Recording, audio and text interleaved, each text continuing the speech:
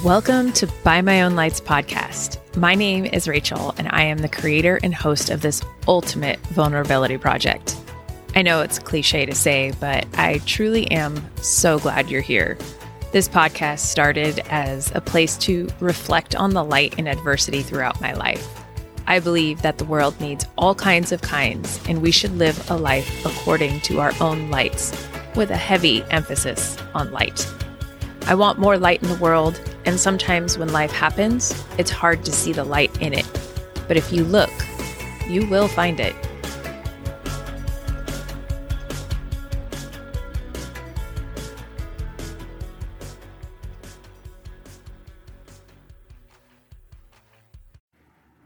I have got to say, author Gary Chapman changed my life. I feel like I've read many books that were life-changing over the years, but something about Chapman's 5 love languages really hit hard. The funny thing, though, was once I read the book, I was like, oh, okay, that was a nice book. It wasn't until years later when I actually applied the book to my life that I went from, oh, cool, to holy crap, I get it. Now, as a side note, not sure if any of you have caught my trend here from previous episodes, but I have a tendency to learn life lessons years after they were introduced to me. I'm a bit of a late bloomer. But anyway, back to the Chapman. For those that have yet to read the book, I'll break it down for you really simply. Basically, there are 5 ways that we feel and receive love. And those 5 ways are acts of service, physical touch, gifts, quality time, and my love language, words of affirmation. Now, when I say receive love, think of it as a foreign language. If I speak and understand English, yet you're speaking to me in French, I probably won't understand you. And love languages are the same. So let me break down real simply the love languages as I understand them. Acts of service is just the idea that someone has gone out of their way to make your life easier. It can be simple things like my husband making me my coffee on the weekends. You see, he drinks his coffee black, and I add cream and sugar to mine. So for years, he never even bothered making it because he didn't want to mess it up. Then one day he decided to learn how to make it the way that I like it. And boom, now I get coffee on the weekends, ready for consumption, not made by me. Then there's gifts.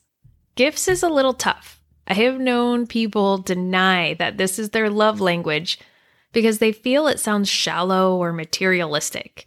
But gifts is really all about visual symbols of love. It doesn't have to be about the monetary value. It's usually about the gift-giving process and the meaningfulness of the gift. So as a funny story, the first Christmas with my husband before we were married, he got me a Brita water pitcher as a gift. I didn't even know how to respond when I received it. Needless to say, gifts is not his love language. It's pretty foreign to him. That's his French. His intentions were pure, but the execution was a disaster. However, after almost 10 years together, he's learned more about the language of gifts. And just last week, for no reason other than he was there and he thought of me, he went to Dutch Brothers, my favorite coffee shop, and brought me my favorite coffee back. It was unexpected and delicious.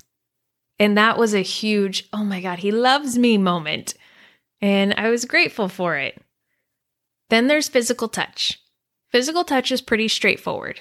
People with this love language feel most loved and connected when they're holding hands or cuddling on the couch. Oh, and yes, the intimate stuff too. My husband is not a public display of affection kind of guy, and I'm not that kind of girl either. So it's not likely you're ever going to see us making out in the corner of a room at a party. But I remember the butterflies I felt when we first started dating. Whenever we kissed, it was magical. But it wasn't ever actually because of the kiss. It was the way his hand touched my face as he went in for the kiss. I remember being so thrown off by this that I talked to my girlfriend about it for far too long than she probably wanted to know. But the connection felt different. And now, 10 years later, whenever we're sitting on the couch, if we aren't leaned in toward each other with at least our feet touching, we feel disconnected and like something's missing. Then we've got quality time. Now, quality time is a love language that's high on my list with my friends. It's all about actively wanting to spend time with someone and provide active listening, amazing eye contact, and just being fully present. It's also pretty high up there with my husband and I. And I can tell you, one of the best dates we have ever had together was a few years ago.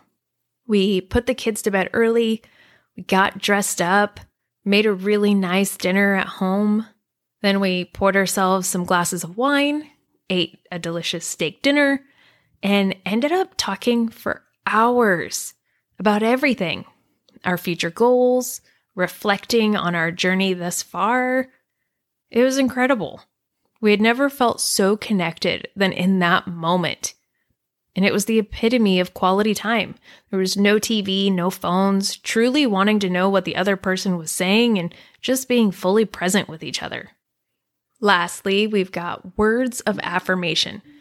Words of affirmation sound pretty straightforward, but it's so much more than the I love yous and you're so pretty. Those are still very important. And with those, frequency is key. But words of affirmation is best felt when they are followed with because. Now, as someone who gives gifts they like to receive, I try to affirm my husband by saying, I love you because of how much you do for our family. Or, I love you for spending so much time on our budget this month. I know it's a stressor for you, so thank you. Again, it's the fluff with the because. Now, back to the book. The value I got when I initially read the book was the awareness of how I receive love. Therefore, I was able to articulate my emotional needs better. And this is no slight to the Chapman. This is my dense skull only choosing what I wanted to hear at the time. And all this really did for me was it gave me the ability to tell my husband, who is acts of service, that if he wants me to know that he loves me, that he has to say nice words to me and tell me I'm pretty. Let's go to the French-English situation again. I told a man who speaks French to speak English, or I won't believe he loves me. Yeah, not exactly a recipe for a thriving marriage. Now, it is important for me to understand my love language because I have to be able to differentiate between the languages to truly understand them. I need to know everything about words of affirmation to get it. But I also need to learn everything about the other love languages if I want to be able to interact with them. So when it finally clicked in my brain, again, yes, years later, it felt like I opened Pandora's box. I thought it was some amazing gift that was just given to me. But really what happened was I became so aware of how much work I needed to put forth to have this information be valuable in my life. It's great that we all take these tests and find out more about ourselves, but the real benefit is what we learn about others. So my perspectives changed. I couldn't keep demanding those that speak French to speak English for me to understand. I had to learn French. Well, figuratively at least. My husband is more acts of service and quality time kind of guy. So I started to learn more about what that meant. And lightening my husband's familial responsibilities made him feel more connected to me. Spending time with him where I am not scrolling through my social media made him feel more connected to me. So here is some insight into me. I am a terrible housewife. I will probably never retire because then that would mean I would have to do more stuff around the house, and that just won't work. Not going to happen. My ultimate household hate is laundry. I despise it. I'm pretty sure I have some deep-rooted trauma from my childhood stemmed from laundry. My husband hates it too, but this is where he's a better person than I am because he will still do the laundry weekly, regularly, and with very minimal passive-aggressive comments. One day I could tell my husband was stressed and somehow I had enough energy and a spark to fold the laundry without him asking me to do it. Later that evening, he sincerely thanked me for doing it. At first, I kind of dismissed his gratitude and was like, yeah, no big deal, babe. End of story. And again, dense skull here. But a few days later, I realized what he was actually saying without saying it. He told me in his own way how he felt loved because I was willing to do an act of service for him. A service that he usually does for our family, but I was able to share in that responsibility with him. I don't even think I was trying to tell him I loved him. I just finally had enough energy to do something productive. The irony of it was he started to shower me with words of affirmation subconsciously. Holy cow. Wait, if I tell him I love him by speaking French, then that might help him to learn English? What? So this little discovery turned into a research project for me. I started paying attention to others' love languages and try to speak it to them. Well, Rachel, how do you know what someone else's love language is if they don't take the test? Good question. I'm glad you asked. It's really simple, if you pay attention. At our default, you see, we tend to give gifts we would like to receive. It's similar to a reflex. We do it because it's what we know. Now, it's not an exact science, but it's enough to start hypothesizing on until you narrow it down. So I had an employee on my team once who always asked if there was anything I needed them to do, or any way that they can help me with a task. At first, I assumed it was because I was the boss and they were new. Duh, they wanted to impress me, right? Well, I started to notice that this person did that with their peers too. They would always offer to do the stuff that no one else jumped to volunteer for. So this told me acts of service is probably high on their list. Another person on the team would ask if I wanted to get coffee with them. They had a tendency to walk one-on-one with others and not as much in group settings. So this told me that this person's love language was probably quality time. Another individual, very similar to me, would always do something above and beyond what was asked for with their work. And they would always ask for feedback and sometimes even go fishing for compliments. Of course, I recognized this love language right away. This felt a lot like words of affirmation. If you slow down enough and look closely at what others are doing and how they respond to praise, you will learn a lot more about how they receive love. Let's go back to my quality time employee. I made sure to put in enough quality time with them because it was important to me that they felt valued and appreciated. I started inviting them for coffee one-on-one instead of waiting for them to invite me. I would give intentional praise privately because I wanted them to know I meant it. As luck would have it, this person started to respond with words of affirmation. They would say things that filled my heart and would provide great counsel for obstacles I was facing. Now, I haven't worked with this person in a few years, but every now and then they will send me a message saying, "Hey, thinking of you." Or, "Do you know you inspired me in this way?" You see, because I took the time to love them in a way they understood, it helped them to love me in a way that I understood. And I didn't have to demand it. It was genuine and authentic. I put my expectations aside and just let them love me the best way they knew how. Sometimes I got lucky and they spoke my language. Other times, I had to go get my French to English translations and find the meaning myself.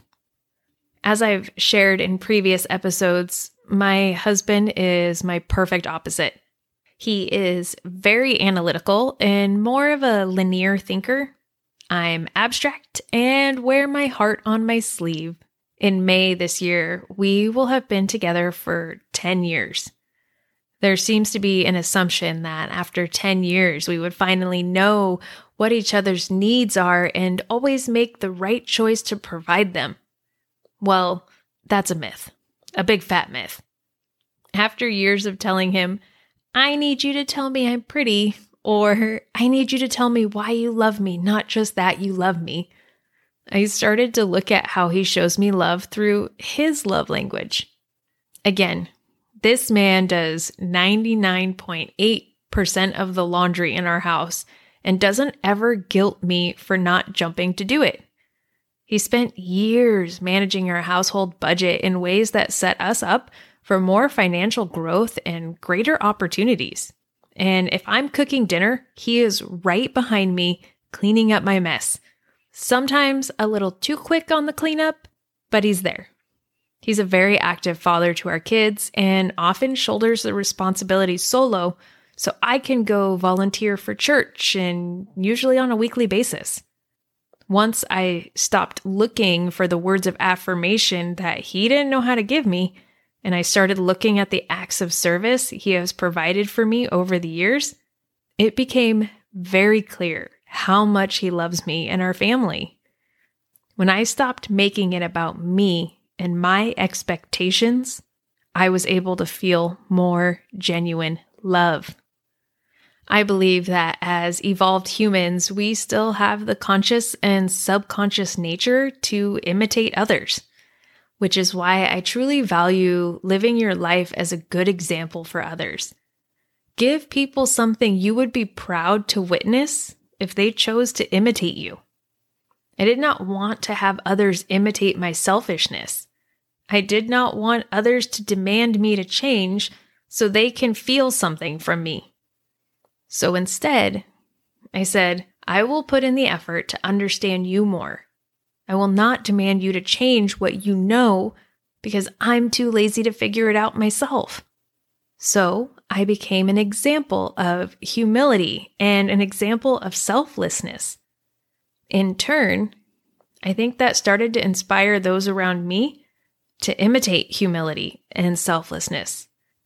When we are in a humble state and focused on the needs of others, we grow as people and we learn more than we thought we needed. When others were in a state of selflessness, they could see what my needs were and they were more likely to recognize that words of affirmation and coffee was the way to my heart. And if they never learned that, at least I learned how to recognize when they spoke love to me in their own language. It's not as easy to be so selfless when the relationship is unhealthy. One big moment of healing for me was keeping all of this in mind when I looked back at my childhood and some very toxic relationships I had with family members. I never felt love from the people I thought were supposed to love me. I felt that their addiction clouded their ability to love me and to provide me with my emotional needs. All of that created many challenges that I had to overcome in my adult years, and I held on to a lot of resentment. The healing for me came when I was able to look back and shed my expectations of love and ask myself, what were the moments or behaviors from them that showed their love for me? Once I was able to speak the different love languages, I was able to translate how they loved me in hindsight. Now, this realization didn't excuse their actions and behaviors, and it certainly didn't erase the trauma, but it helped me to accept that they did the best they could with what they had, and it helped me to close that chapter of my life. Holding on to the resentment didn't serve me. It's not like the resentment made the hurt go away. In fact, it fueled it more than anything. And it didn't ever inspire genuine apology or recognition of how the behaviors impacted my life. And it definitely did not change the other person. But again, the realization gave me a sense of peace. I know that given their disease of addiction and the decisions they made, that they did the best they could with what they had. And that was enough for me to close that chapter, because I stopped questioning what I did wrong and why I wasn't lovable. So today's invitation, I challenge you to look back at a failed relationship or a hurtful situation and ask yourself, how did that person show me they loved me with what they knew how to do? This does not mean to excuse their behaviors and actions, and you don't even have to forgive them yet. All it means is that you can look back and know that they did the best they could in the situation with what they knew, and it could allow you to close that chapter in your life as well. If you took anything from this episode, I hope it's this.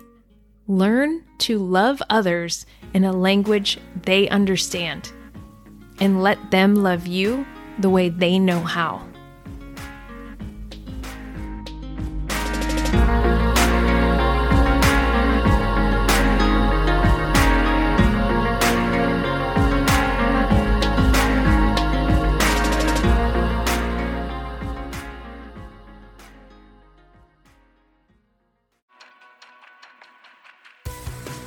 Hey, if you liked this episode, be sure to leave a comment or share it with a friend.